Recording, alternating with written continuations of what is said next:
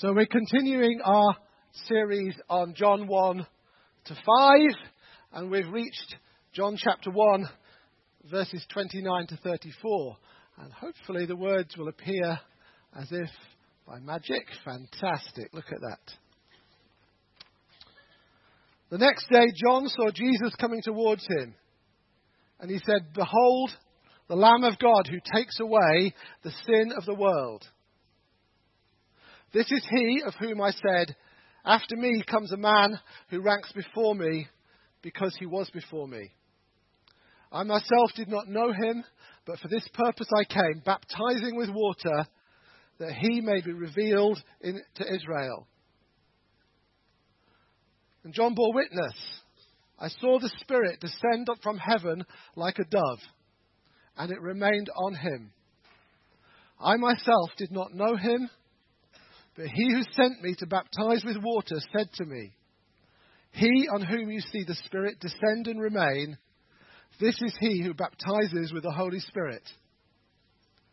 And I've seen and borne witness that this is the Son of God." Like all good sermons, I've got 3 parts today. The first part, we're going to look at the mission of John the Baptist.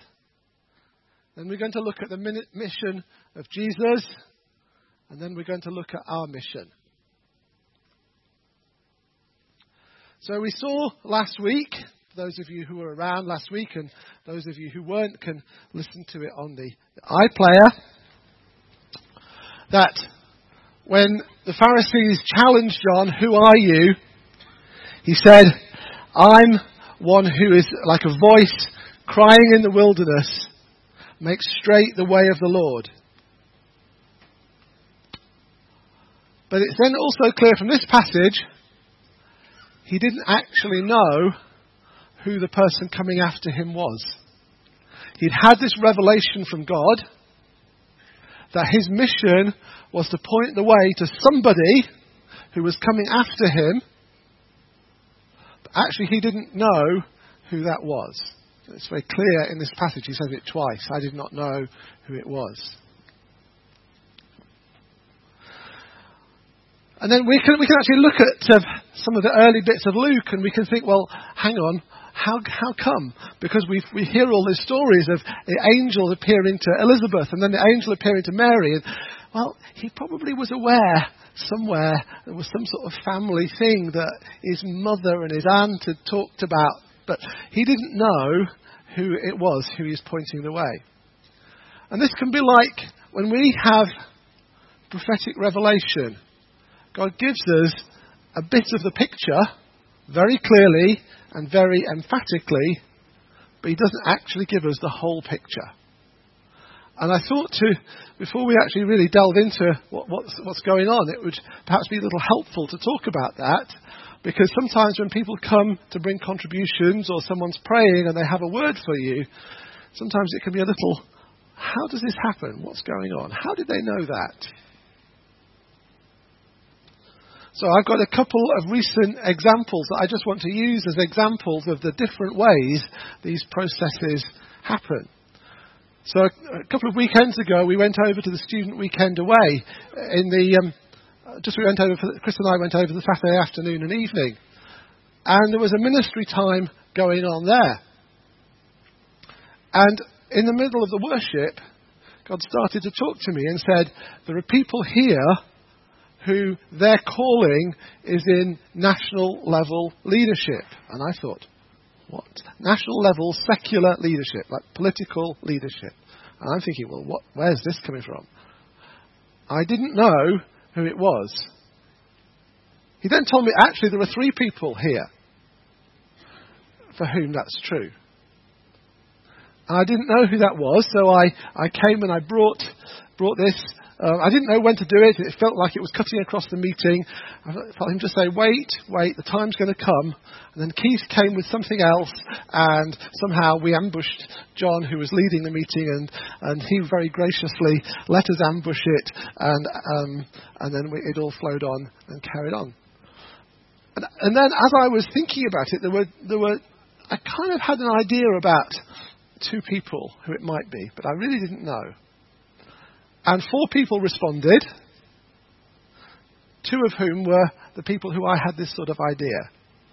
So I had this very clear idea of what God was saying, but I didn't really know.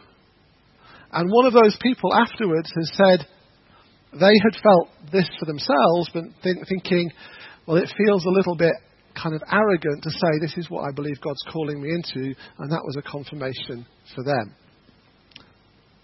So that's one way that it can happen. We know that there's somebody or something, but we don't know who it applies to.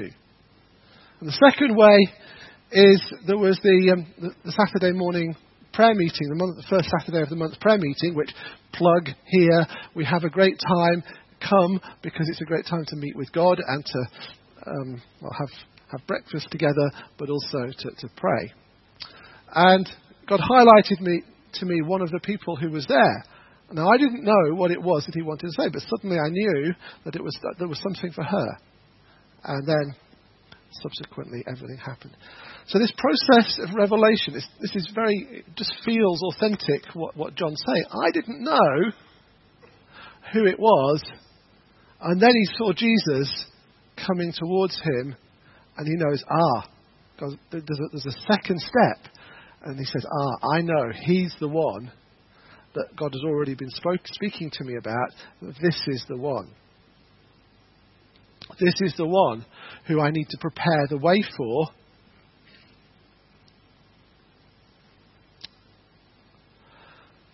So, part of John's mission is preparing the way, and that's why we've called this series about preparing the way. And the second thing that part of his mission that we see again in this passage is that he came to pass on the revelation that he'd received. So it says, I myself did not know him, but for this purpose I came, baptizing with water, that he might be revealed to Israel.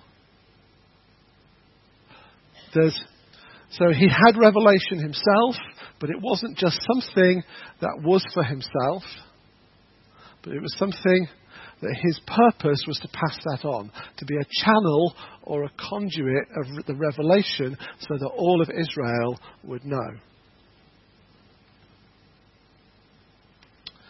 And the third part of his mission, and this is a slightly strange one, and we read about this in John 3 verse 30, John's mission in life was to decrease so that Jesus would increase. And he had this amazing story of his birth that we read about, and then this ministry. And then Jesus comes on the scene, and John starts to decrease, and he ends up having his head chopped off. And it's a very strange life when you think about it.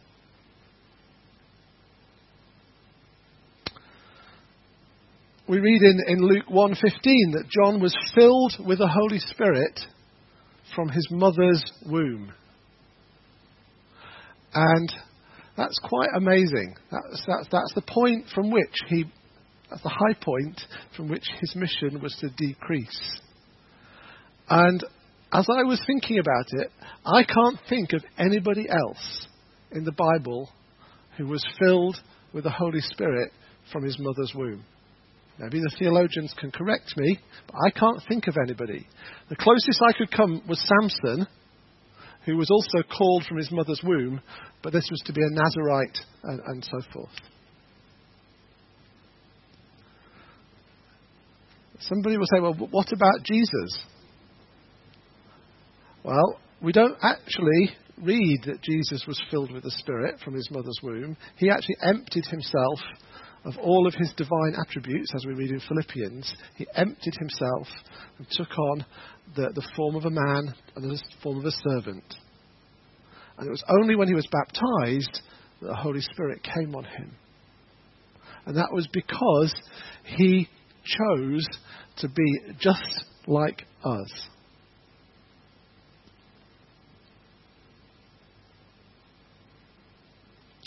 So what was John's mission? John's mission, apart from to prepare the way, pass on revelation, and to decrease, his mission was to preach baptism for the forgiveness of sins.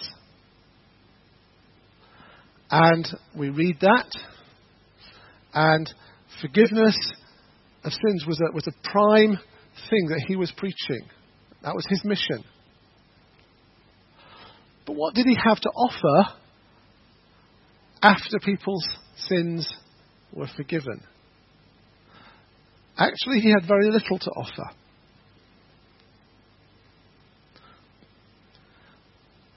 In Luke 3:10 to 14, this is the only part where we get a snippet of his teaching. He had moral teaching. He had moral code. That if you have 2 tunics and somebody else has none, you share them. If you have more food, you share it. If you're a tax collector, you don't swindle people. If you're a soldier, you don't take bribes. He had moral teaching, but yet what he was bringing could not bring salvation. He was uniquely qualified to know that because he had the power of God. He was filled with the Holy Spirit, but he didn't actually have the capacity to pass that on to other people. He had revelation he could pass on, and he could preach forgiveness, but there was one coming after him who actually could fulfill all those things that John couldn't do. And I started thinking about John. It actually must have been a very frustrating position for him to be in. He knew the power of God, but yet he couldn't actually see the power of God at work in people's lives. All he could see was forgiveness and repentance. So what about the mission of Jesus? As John says in this passage, "Behold the Lamb of God who takes away the sins of the world."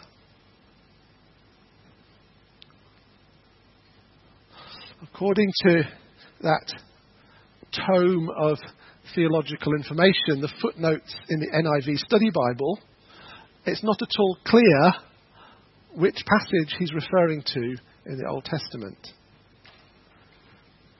And there was a suggestion there that it could be the Passover lamb in Exodus 12, which was about removing death. And maybe Ali referred to this slightly last week. There's the sacrificial lamb and the atonement lamb, both in Leviticus 16. The sacrificial lamb pays the price for the sin, and the atonement lamb carries those sins out into the wilderness. So whichever one of these three it is, perhaps it's all three, I think Jesus comes with all three of those. He is the Lamb of God. He pays the price for our sins. He takes them as far as the east is from the west. And he removes the curse of death from us. Jesus is the Lamb of God who takes away the sins of the world. He gives us forgiveness. He takes our sins away. And he removes the curse of death. All those things that the teaching of John couldn't do. That's the first part of his mission that John talks about here. He's the Lamb of God. The second is he comes to give us power to live a godly life, to baptize us in the Holy Spirit. He comes so that we can live a righteous life, not just trying to follow the moral teaching, but actually having the power to overcome and to go into to live a life that's pleasing to God. That's why I asked Andy and the band to sing that song. Our God is a lamb, the lamb that was slain for the sins of the world. His blood breaks the chains. But if it stopped there, we'd be basically in the same position as the people who heard John. We would have our sins forgiven, but we wouldn't have a power to live a godly life. We would have to come back again and again and again, just like the people in the Old Testament had to bring their sacrifice again and again and again, because it forgave them their sins, but it didn't actually give them the power. But also our God is a lion. The Lion of Judah. He's roaring with power and fighting our battles. He comes so that for all believers, the Holy Spirit lives inside us and gives us the power to be transformed by the renewing of our minds more and more into the image of God. As Jesus said in John chapter 7, "Whoever believes in me, as the scripture has said, out of his heart will flow streams of living water." Now this he said about the Holy Spirit, whom those who believed in him were yet to receive. For as yet the Spirit had not been given, because Jesus had not yet been glorified. And then again in Acts chapter 1 verse 8, he says, "You'll receive power when the Holy Spirit has come on you." So when we have the Holy Spirit, we have the power of Jesus to overcome and to live a life that's pleasing to him. So that was the mission of John the Baptist, and then the mission of Jesus. What about our mission? Well, we have a little strap line that we've used for the church for a long time that says, "Making Jesus known, seeing lives transformed." And that, if you like, is our mission. Just like John the Baptist, making Jesus known, and just like Jesus, seeing lives transformed. But let's just drill down a little deeper into that.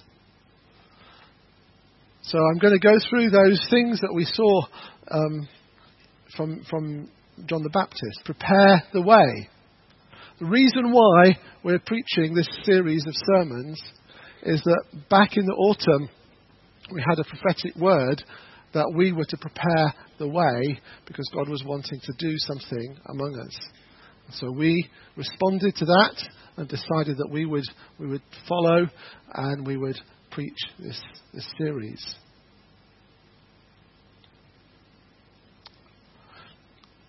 A second part of our mission is to pass on the revelation that we have received. That we proclaim Jesus. Jesus paid the price for our sin. He's removed our sins from us as far as the east is from the west. And he's removed the curse of death. So you can see those in Psalm 103 verse 12 and 1 Corinthians 15 verses 20 to 26. So what Jesus accomplished as the Lamb of God, giving us forgiveness, taking away our sins and removing the curse of death, this is the revelation he's given us to pass on to the world. And it's great. It is fantastic. But we can only do that if we decrease so that he increases. Because if it's all about our plans and our ideas and our constructs, we don't bring Jesus. Our mission is to decrease so that Jesus would increase. And that's actually a tough one because we all like to kind of muscle in with our own little ways. But hopefully, for most of us, it won't end up in prison with our heads being chopped off. But yet, our mission is to decrease so that Jesus would increase. And we point to Jesus, who's given us the power to live a godly life. Theologically, we call that process sanctification. that he's steadily making us more and more holy by his power at work in us. Stuff that we cannot do in our own strength, because in our own strength all we'll get is moral teaching, and you can find hundreds of Christian books or even secular books out there that tell you ways to live a perfect life. But unless it's by God working, the Holy Spirit working through us inside, then it'll just be effort and works and effort and works, and it won't achieve anything. It's got to be by the grace of God. In Galatians 3 verse 3 it says we began in the Spirit, so we don't want to revert to law and to doing it all, trying to do it all in our own strength.